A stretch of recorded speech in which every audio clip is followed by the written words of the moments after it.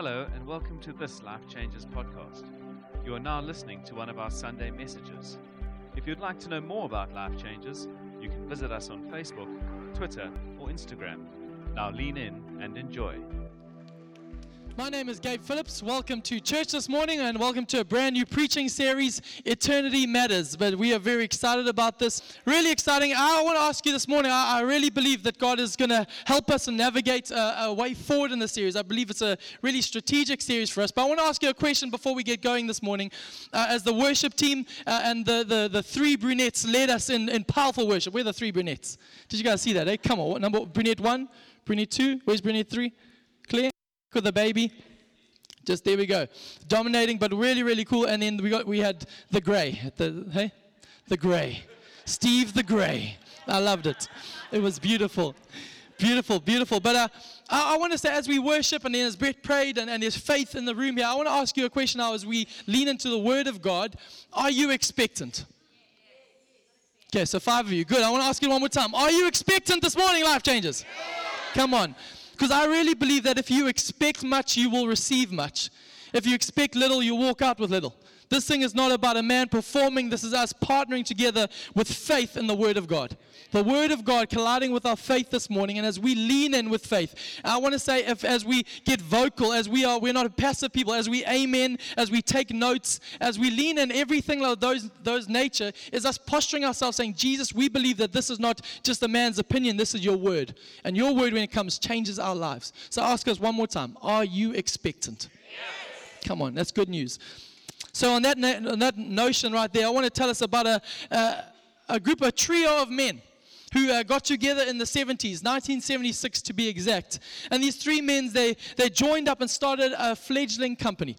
Two of them were young guys who owed 45% shares in the company, and the older third who joined the trio, he joined in and he owned 10% of the company at its start. And the reason why they let these two guys, let this third older guy into the journey was because the two younger guys were actually, they defaulted on paying back their loans, so they themselves couldn't get another loan. So they had to get an older guy to come in and help get them a loan. And this older guy played a big brother type of role. He didn't really know what was really going on in the company, but he drew up the contract. He borrowed the $15,000 to start the company. And then a couple days later, this older guy named Ronald, shout out to Ronald at the back, this guy named Ronald realized that as he had leveraged his whole life into this company, he suddenly got cold feet because he really realized very quickly that if this company, this fledgling company based on a dream, based on an idea, if it went up, belly up, the other two guys got away scot-free. He was the only one with any assets that would be taken by the bank. He was the only one who owned a house. He was the only one who owned a car. So the bank would not go after those two yahoos. He would come after him. So because of that, after 12 days in the business, owning 10%, a man named Ronald Wayne, decided that actually it's time for him to sell his 10%. And he sold famously his 10% of a company called Apple for $800. Because the risk was too big. Steve Wozniak and Steve Jobs, the two young yahoos, the story writes itself, as we all know, and it's as painful to read as I can imagine it was painful for Ronald Wayne to live. Because somebody did the sums recently and said that his 10% that he sold for $800 then would be worth $67 billion today. Living often in light of the moment is harder when we look back and see actually there's a bigger story at play. I want to suggest to you this morning as we start a new series called Eternity Matters, a series about life, money, and eternity. What we are, in a sense, doing is we are doing a Google Maps type of look at our lives. I don't know if you know Google Maps. This is thirsty work already, guys. But when you want to find your location, you zoom in, you zoom in, you zoom in. I want to say in this series, as we look at the Word of God together, what we're doing is we're zooming out, away from our anxieties, away from our trivial, the highs and lows, from relational tensions, from financial matters, for things that cloud our vision too quickly, and we're zooming out so we can scope life and eternity from a distance to get a better narrative of what God is calling us to. In a sense, so that you and I would spare ourselves from Ronald Wayne type moments, selling our eternal destiny short for a temporal pleasure. That actually we're going to be helping ourselves in this moment, because there's so many people who are living for today, so many people who are wasting their lives. And actually I think the greatest sadness is not us looking back at Ronald Wayne going, Ronald Wayne, you missed out on $67 billion. If only you held the course. I think the greater tragedy is men and women who know Jesus Christ, but actually miss the moment that they're living in. And years to come in eternity, people will say, why didn't you do what you should have done? Psalm 112 tells us, it'll be on the screen behind us, it says this, that the righteous shall be remembered forever. There's a promise from God saying the righteous shall be remembered forever. Not just by Ronald Wayne, who's remembered by his mistakes and his big era of judgment, but it says the righteous will be remembered forever. Charles Spurgeon, the great preacher, said this, time is short, eternity is long. It is only reasonable that this short life be lived in light of eternity. So I've quoted David the psalmist, I've quoted Charles Spurgeon, so why not quote Russell Crowe from Gladiator? What we do in this life echoes into eternity. So I want to say this morning, as we lean in, we're going to do work. I hope you're ready to roll up your sleeves and lean into the Word of God. We are a robust people. We're going to do some work with the Scriptures this morning and for the rest of the series. But I want to take us to a passage that's found in the middle of what is famously known as Jesus' Sermon on the Mount. And if you've been in church for any length of time, you might have heard of this sermon, you might have read and breezed past it, but I want to tell you what the Sermon on the Mount is, a sermon that is quoted and held in such a high esteem by people such as Mahatma Gandhi, as presidents, as politicians alike around the world. This is not just something that has captured the imagination of Christians. This is seen as the speech of all speeches in a moment. But I want to hasten to the fact that I believe this sermon, when Jesus preached this, it was a revolutionary call to resistance and a new way. And in a sense, Jesus was calling us to a new way to be human. And he was calling humanity to not get locked up in its anxiety, its fears, and its pity, worries, but actually to zoom out, and get a glimpse of what God is doing in eternity. That's what we're helping us do this morning. So why don't we turn in our Bibles to Matthew chapter 6. If you have got your Bibles, it'll be helpful to see it in the black and white. Otherwise, it'll be on the screen behind me. Matthew chapter 6 this morning from verse 19. Are you all there? You all ready? You're all looking at the screen. It says this, don't store up treasures. This is Jesus preaching. Don't store up treasures here on earth where moths eat them and rust destroys them and where thieves break in and steal. Store your treasures in heaven where moths and rust cannot destroy and thieves do not break in and steal. Wherever your treasure is, there the desires of your heart will also be. Your eye is a lamp that provides light for your body. When your eye is good, your whole body is filled with light. But when your eye is bad, your whole body is filled with darkness. And if the light you think you have is actually darkness, how deep that darkness is. No one can serve two masters, for you'll hate one and love the other. You'll be devoted one and despise the other. You cannot serve both God and money. That is why I tell you not to worry about everyday life, whether you have enough food and drink or enough clothes to wear. Isn't life more than food and your body more than clothing?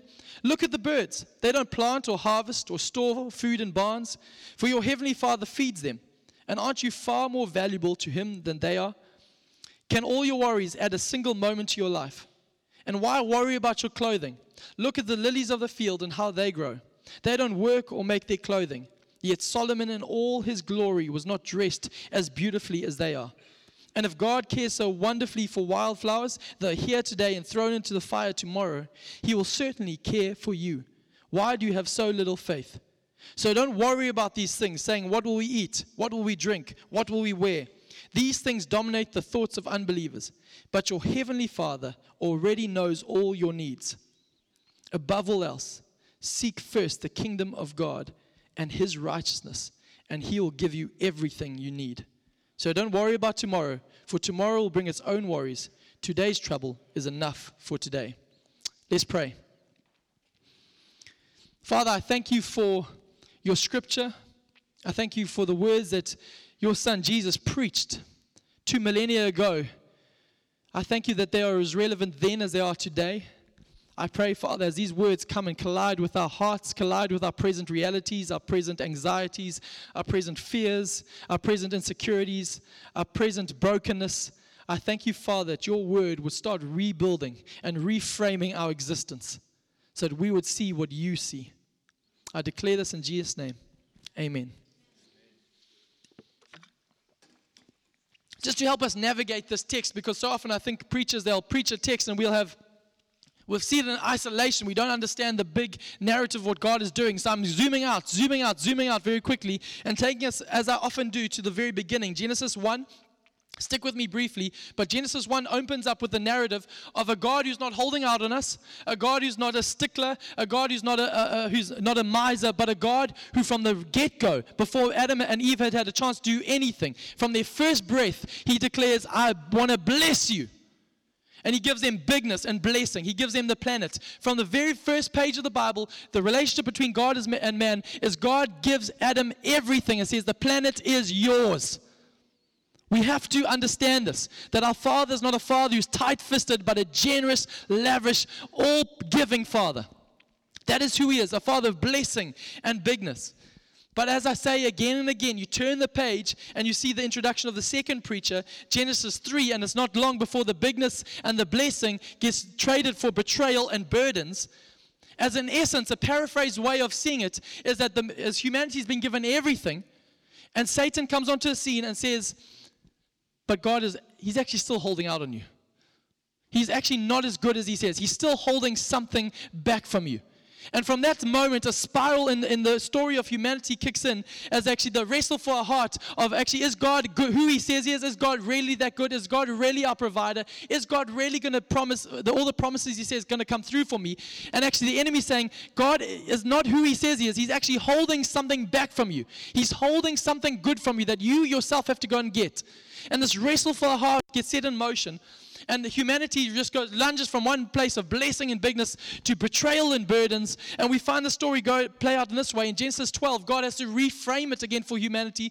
After the flood, He calls Abraham and says, Abraham, I'm wanting to reframe humanity again with my same promise, with my same blessing. So Genesis 12, verse 1, He says, Abraham, I want to bless you.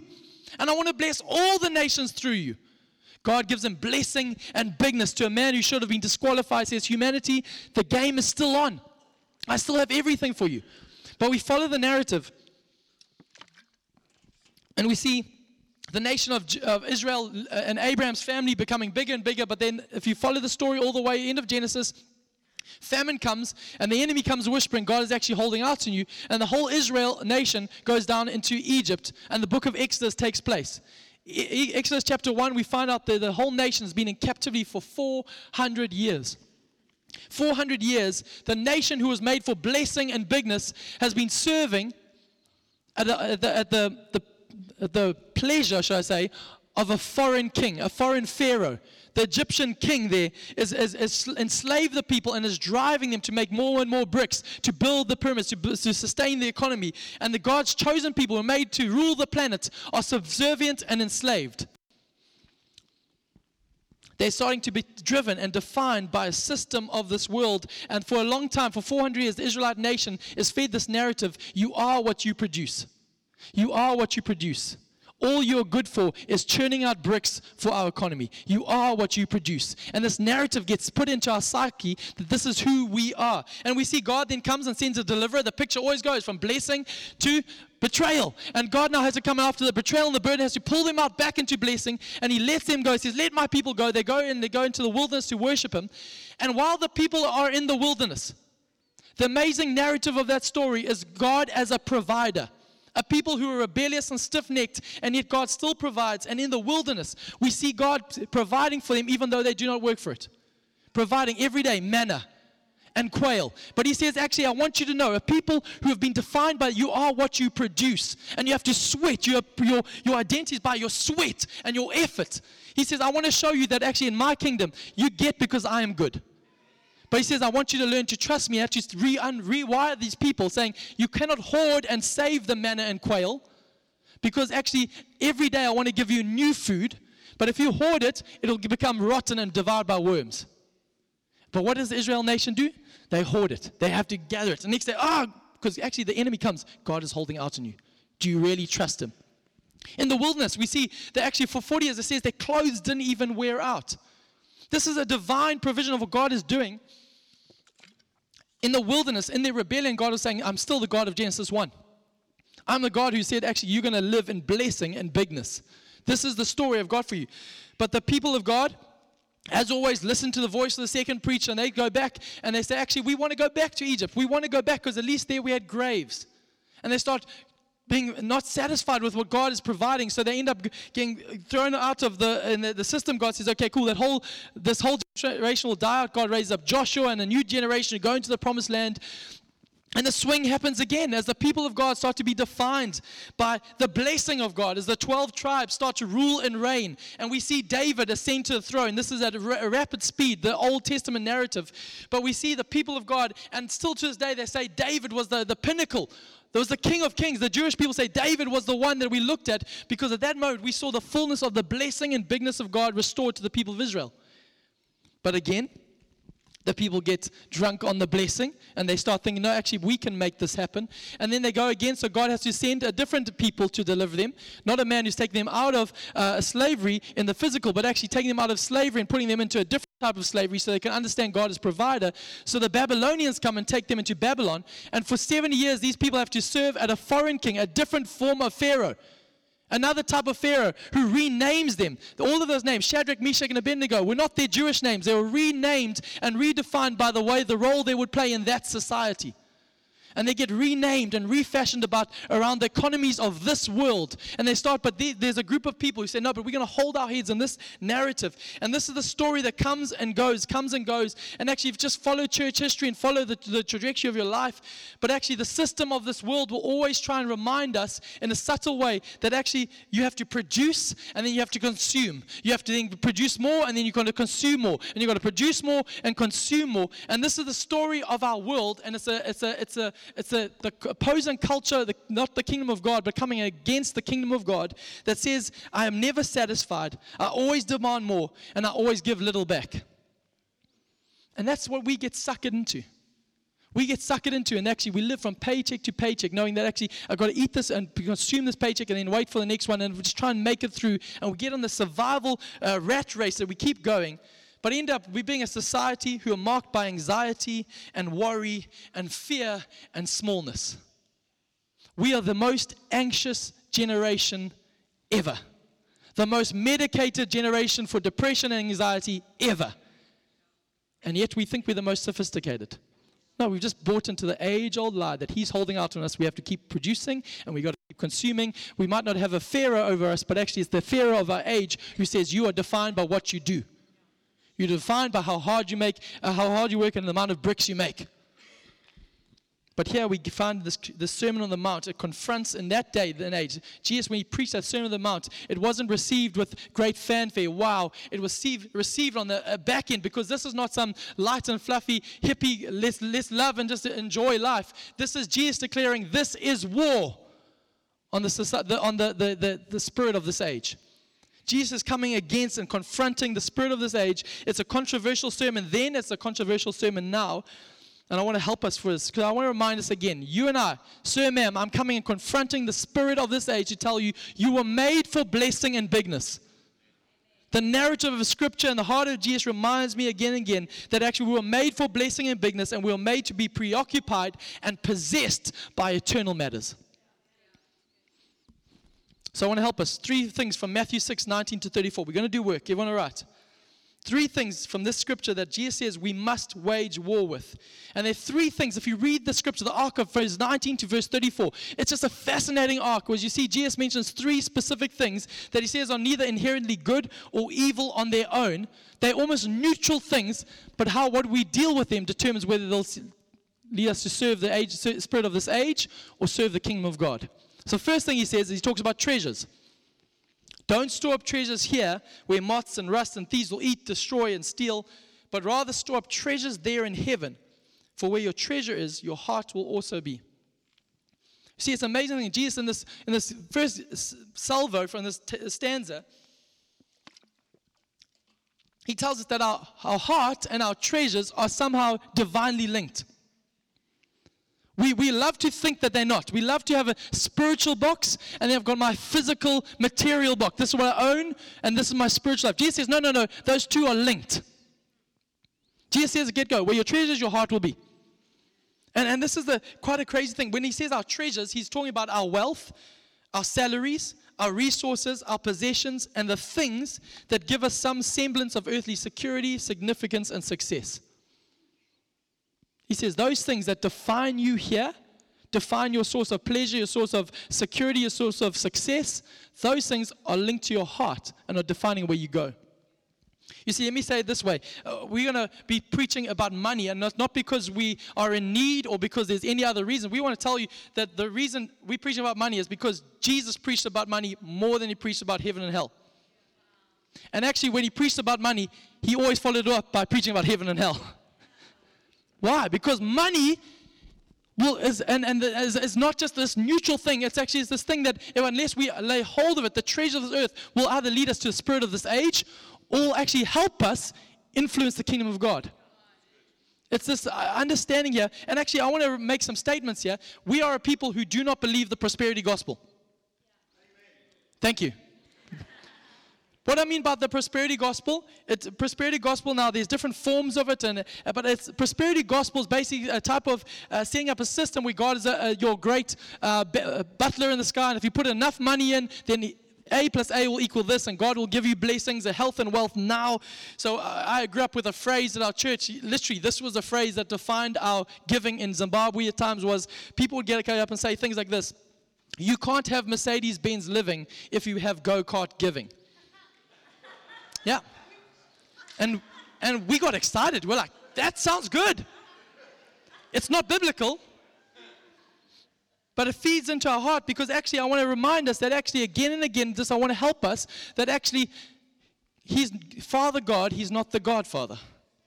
Let me just say it again. I want to help us, because actually I think we can get suckered in saying, if I just pay enough money, or even not even just in money, the prosperity gospel is we get, that's those type of guys. It's in our hearts.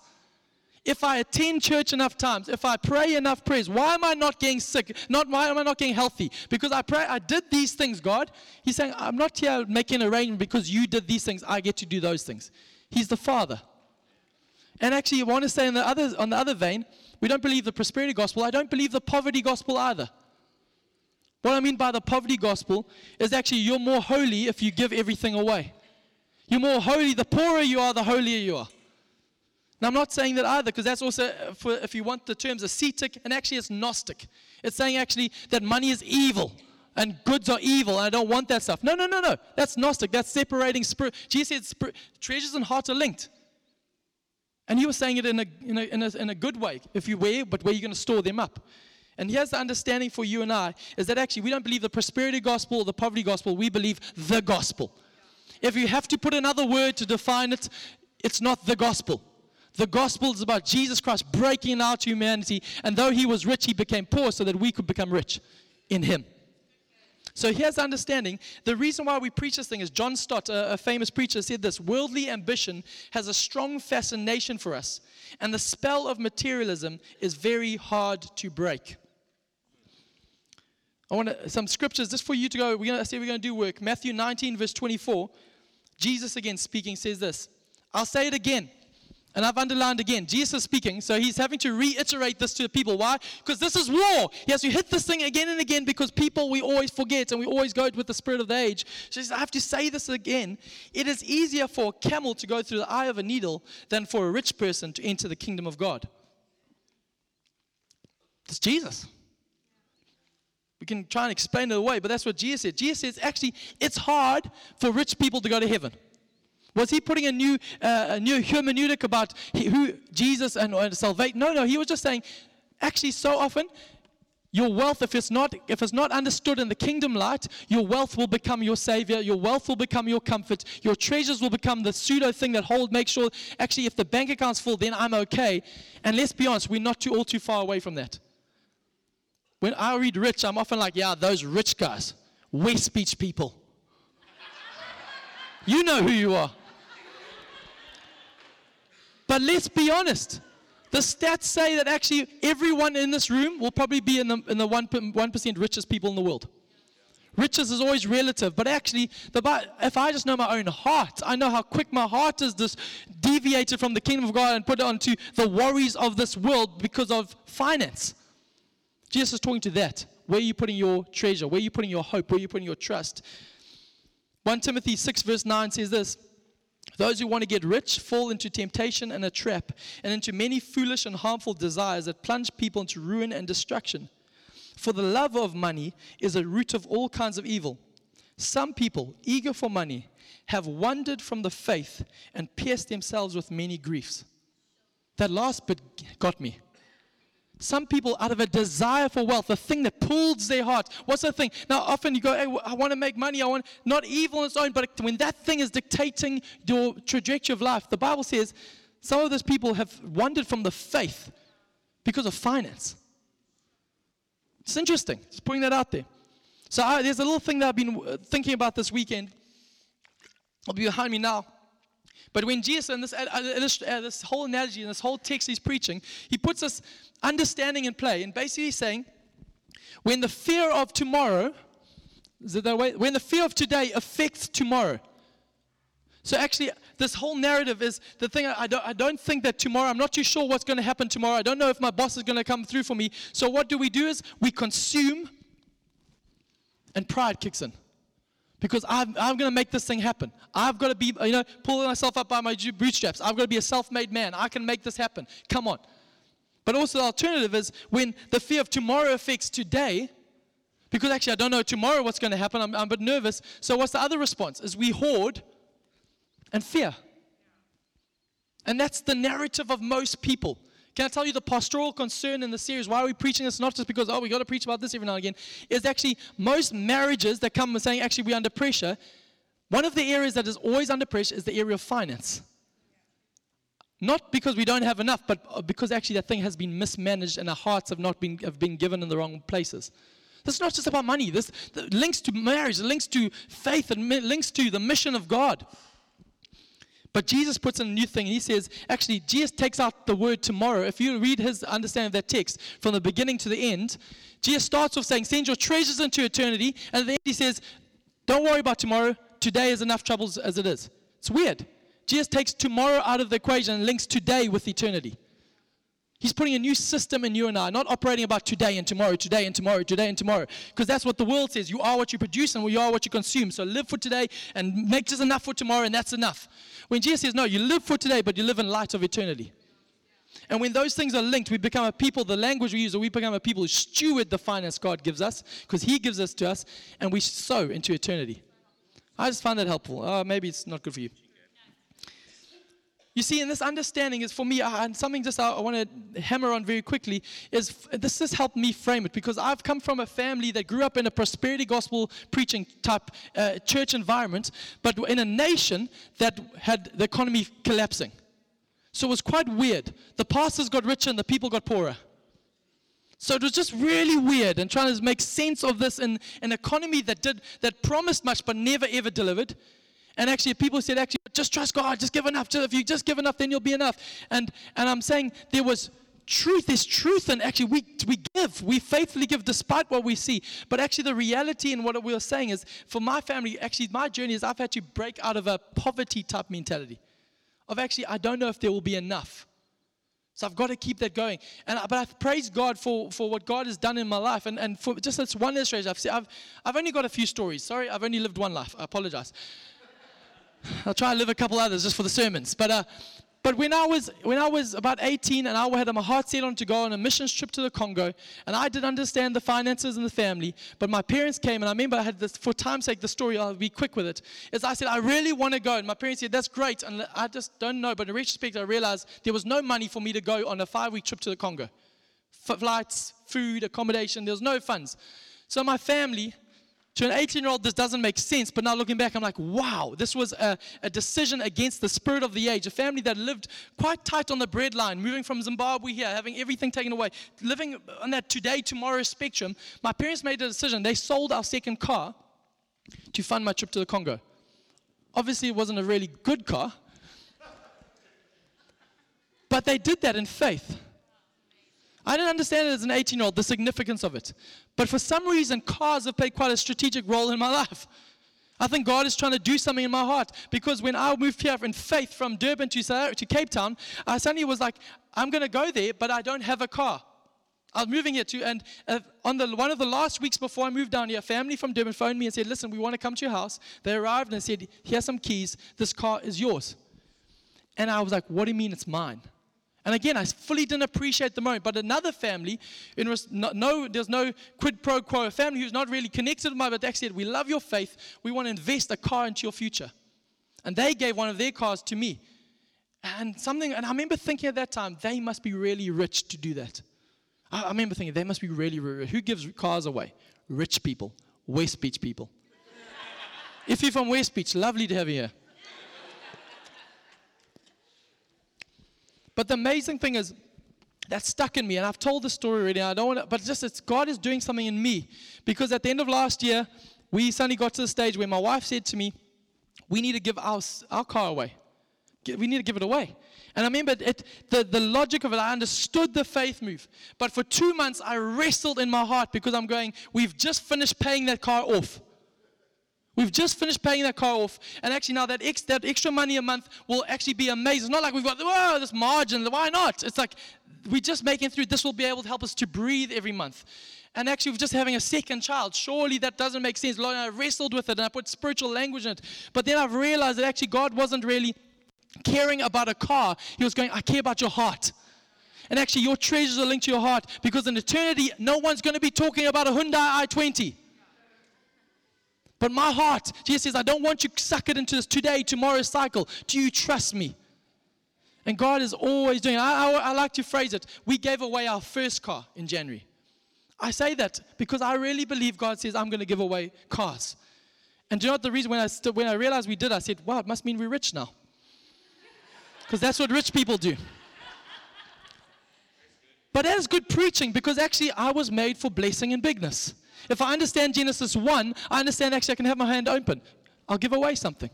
Stewarding and sowing into eternity. And I've heard stories of other people who do similar things in this church. And I want to say, I want to kindle that fire. I've heard of people who paid for wedding rings in this church. People who've done extravagant things. And I go, let's be that type of people. Rich people. Genesis 1 people. Or we can be Genesis 3 people, nervous, hoard, produce, I am what I make, I'm just going to keep it close. Or we can be actually on the nature of God, I'm going to give. Firstly, treasure. Secondly, for time's sake, eyes. Jesus talks about treasures, then he talks about eyes. The eyes are the lamp of the body. If they're good, then the whole body will be good. If the eyes are bad, the whole body will be bad. Just this weird analogy. But a quick story, Warren Buffett. Anyone, or pronounced if he's fancy, Warren Buffet.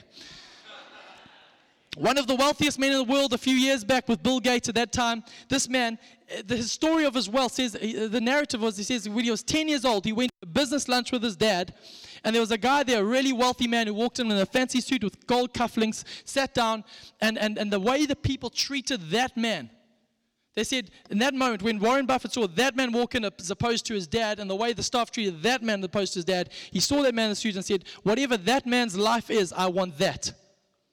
And from the age of 10, a vision for his life and finance was put inside of him based on what he saw. And he gave everything to do that. Now, I don't want to make comments whether that's good or bad, but I want to tell you that actually, for you and I, are we allowing our eyes to be gripped by eternity or by what we see in the here and now? In Genesis chapter 2-3, if we go there again, it'll be on the screen behind me. Eve, in the moment of deception, trading Genesis 1, bigness and blessing for burden and betrayal in Genesis 3, the moment came, it says, when she took a bite of the fruit, it says she saw the tree was beautiful and its fruit looked delicious. And then it says, goes on and says, and her eyes were opened and they felt shame. There's some significance and connection. Jesus is talking about treasures. It's almost weird if you read that text. Treasures, then there's worries, seek first the kingdom, and in the middle there's this thing is, the eye is good and the body is like, what? I don't know how to match this. All like Jesus went on a tangent. No. He was this masterful preacher taking people saying, actually, your treasures are linked to your heart and your eyes are linked to your inheritance. I want to say, what are you putting before your eyes? Are we a people? I pray. I do this often. So I'm the first one who indicts my own heart. Pray and long to see revival. But my eyes are full of Instagram stories, Pinterest boards, Netflix binging. What am I fueling my eyes? What am I putting in front of them? There's a man named Jonathan Edwards. That's my child. Oh, there we go. Nice Benji. He's a cute lad. There's a man named Jonathan Edwards, a Puritan preacher in the 1700s, and he prayed this prayer often. It's one I'm terrified to pray, but I'm starting to pray. It is this. He said, God, stamp my eyeballs with eternity. He went to a town that had never seen revival. The town was dead in spiritual things, and he gets there one Sunday, and he arrives, and the guy who's about to preach says, "You're here. No, you must preach. I can't move these people. These people are dead in the pews." So Jonathan Edwards got up. There were 500 people, and the indictment about them was they were indifferent and lacking decency, the congregation that came to listen to him preach. He said he searched through his satchel looking for a sermon to preach until he found one that he'd only preached once before, but actually hadn't hit the mark with his congregation at home. So I thought, let me give it another try. And it's a sermon, a famous one called "Sinners in the Hands of an Angry God." And the Jonathan Edwards, if you go find some of the narratives about his preaching, it says that he read his sermons. He was no charismatic Pentecostal preacher who got the band going. No, this was a guy who stood behind the pulpit and in monotone fashion read his text. Just read the sermon. But the people who watched it said he read it, but with tears in his eyes. And the whole story of this moment that sparked what was known as the Great Awakening that happened in the deadest space in America spiritually, it says that as he was preaching the sermon, with this prayer reverberating and stamp my eyeballs with eternity, it says that tension and tears started welling up in the people, in the congregation. So much so that at the height of a sermon, just as the moment now as I'm going, people in the congregation started to yell out, "How can I be saved?" There was disorder and chaos started happening as people just started to yell out. It says the people started to cling to the posts and to their seats as if their seats were slipping away into the very depths of hell. People holding on, and shrieks and cries were rising up. And at that moment, the spark came as people, one after another, they said they closed the meeting, and for 4 hours they led every single person to the Lord Jesus. I pray that prayer for you and I want to tell you, stamp my eyeballs with eternity. Not with lesser things, smaller things that just subdue us, and banal entertainment that seduces us on a path of producing and consuming. Third thing, thinking. Treasures, eyes, thinking. I would say the enemy has hijacked our minds and our thought lives, which are meant to be preoccupied with things from above and eternal mysteries, and he's hijacked them with earthly concerns. Go read this text at home. For time's sake, please go read it. But here's Jesus' sermon on worry. If you want to go download Jesus' podcast and listen to his sermon series on worry. This is how Jesus basically does a sermon on worry. Don't. Amen. That's Jesus' sermon on worry. Don't worry. The Apostle Paul just thought he needed some exposition of that, so he said, don't worry, and if you do, pray. Amen. That's Paul and Jesus on worry. What is going on here is actually the fact is, Jesus in the text says, these worries dominate the minds of unbelievers. Small worries, but actually the small worries, let's be honest, are the things that are dominating my mind. Food, drink, what's happening with the paycheck, what's happening next month, where's the income coming, what's going to happen. But Jesus said, no, those are for unbelievers. You're different people. You're Genesis 1 people, made for blessing and bigness. So I want to say, what you worry about shows me what you are worshiping.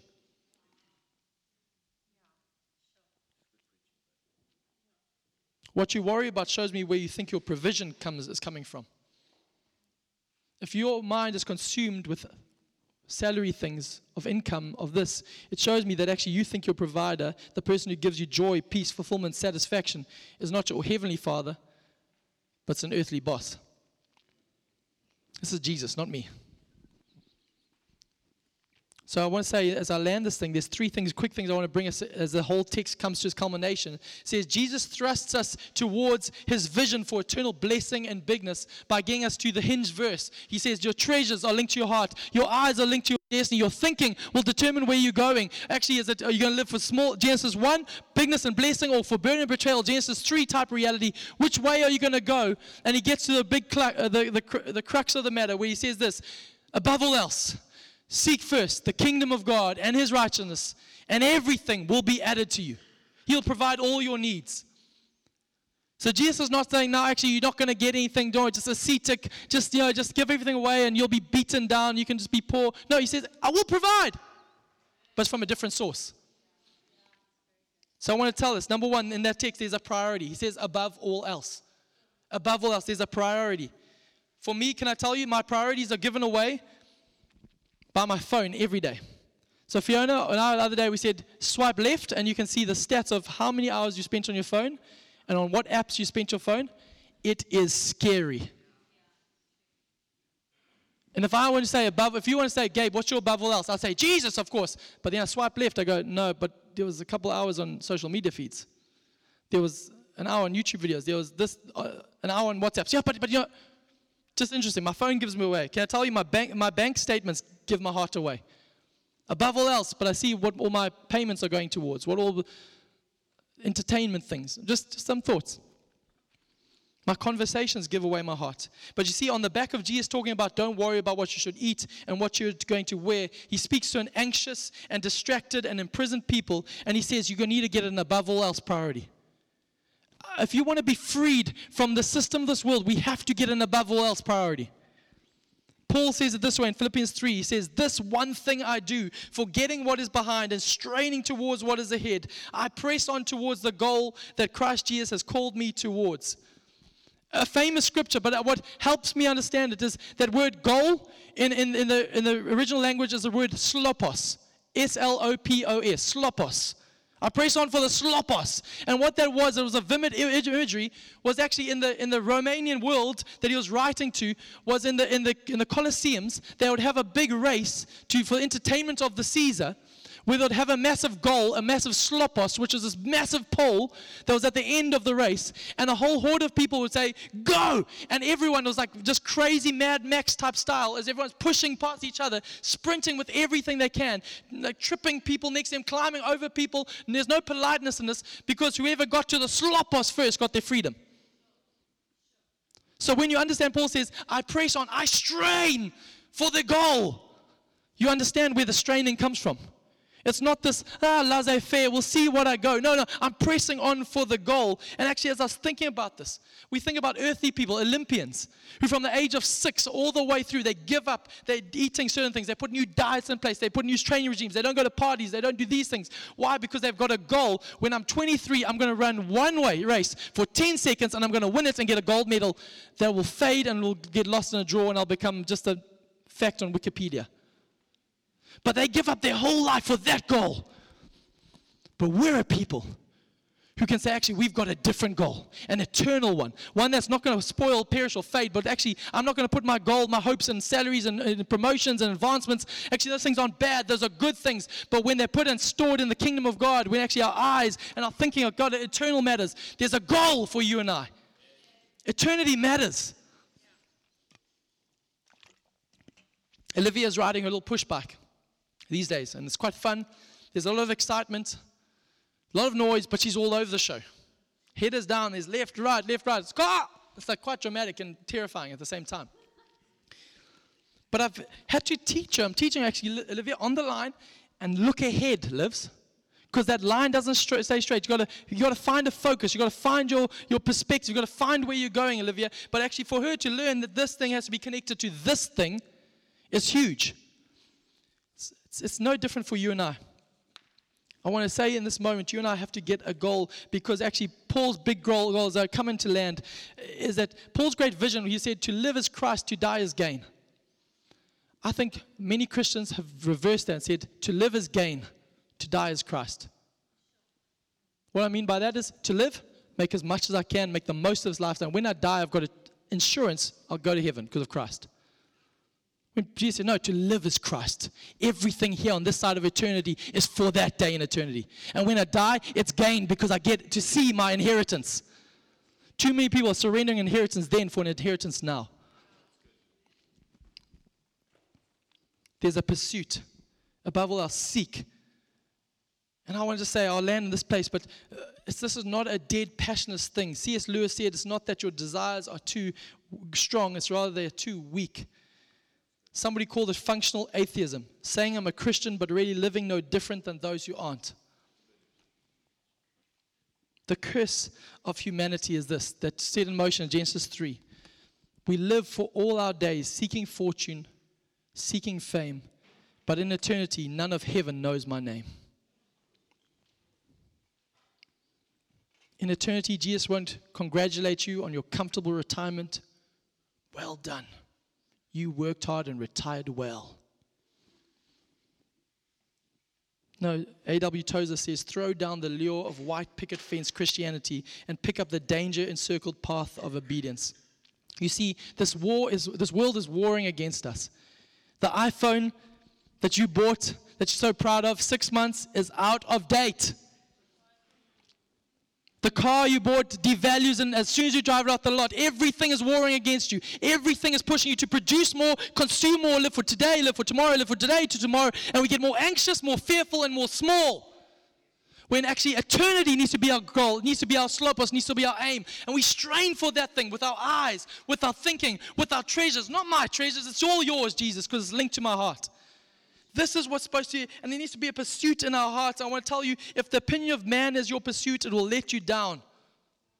The crowds that celebrated Jesus crucified him a week later. That thing is fickle. But we live for an eternal one who says, well done, good and faithful servant. This is old school preaching that needs to fire our hearts again. Can I tell you, the fire of God needs to fill our hearts again. It needs to call us, because Moses was called by fire. Elijah called down fire. Elisha made a fire. Micah prophesied fire. Jesus said, I came to baptize with the Holy Ghost and with fire. And the church in Acts 2 was birthed in fire. Not from procedures and protocol, but in fire. Somebody once said the church was birthed in drunkenness, and over the centuries has slowly sobered up. And we've got more respectable as we go. But this is not about respectability. This is a pursuit, a passion thing. And I want to tell you, it has to be something that grips us. And the Church of Jesus Christ, the simplicity of it needs to be, we have to be motivated by 2 types of fire: Holy Ghost fire and hell fire. Eternity matters. I don't have time to get into this, but actually, heaven is real, hell is real. It's not metaphorical. Theologians love to do their work these days to make it metaphorical, to make it less passionate, to make us devoid of its power. But actually, if you go back to Genesis 1 and Genesis 3, there's a war at hand. And we have to choose our response. This whole thing says, seek above all else, priority, seek. It's a pursuit. The kingdom of God and his righteousness, there's a person. This thing makes sense, and this thing is not just about froth and bubble and passion and spitting and let's do this thing. Give everything away. Have my car. Here's my house. It makes sense when we understand that there's a person named Jesus. Who's the priority? Who is the pursuit? Now I want to say, when we find Jesus to be our all-surpassing eternal joy and treasure, our treasures, our eyes, our thoughts can't help but go back to him again and again and again.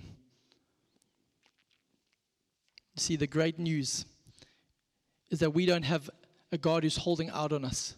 We don't have a God who's saying, get to the goal and in eternity, then I'll only reward you. We have a God who says, I have already provided everything you need for this journey.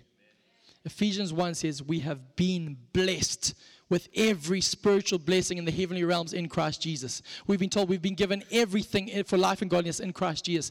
We have a Savior who's neither one holding out on us or saying actually one day when. He says there is promises, there's inheritances there, but actually it kicks in now. Eternity is not just a time and place, it is a person, it's me. It's Jesus. And he needs to captivate our attention, he needs to captivate our wallets, he needs to captivate our thoughts and our eyes, because eternity matters. Can we stand to our feet? I want to pray for us. I feel it's the appropriate way to land.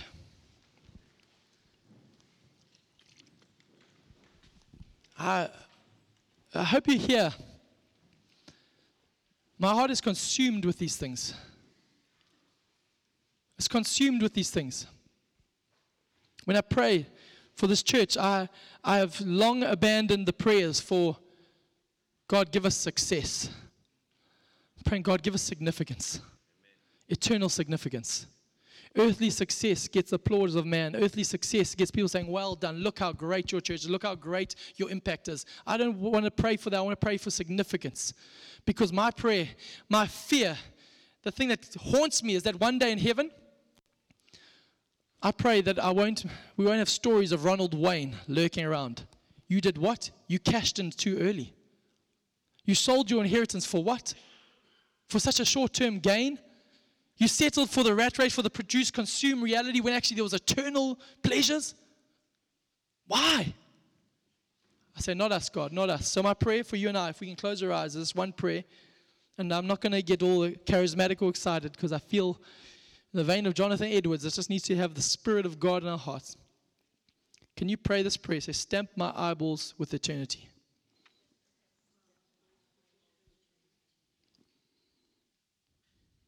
Surrender your treasures, your eyes, your thinking to Him in this moment. If your heart has been gripped with fear and anxiety and smallness, I believe Jesus is wanting to call us out of Genesis 3 response systems where our eyes and our feelings and our emotions and our money and our treasures dictate how we go, but actually say, Jesus, I live for you. And above all else, a priority, a pursuit, and a person named Jesus. Jesus, I pray one more time for every single person here. Stamp our eyeballs with eternity. If you're here today and you say, Gabe, as you preached, my heart is dead. My heart is dull. My heart is bored with what you're saying. I pray right now, Spirit of the living God, quicken every heart. Quicken every heart with the urgency of this hour, the urgency of this moment. Wake up, O sleeper. Rise from the dead and see Christ rises upon you. I thank you, Jesus, you're awakening a slumbering bride to lay hold of eternal things, because eternity matters. Stamp our eyeballs with eternity. In Jesus' name we pray. Amen. Amen.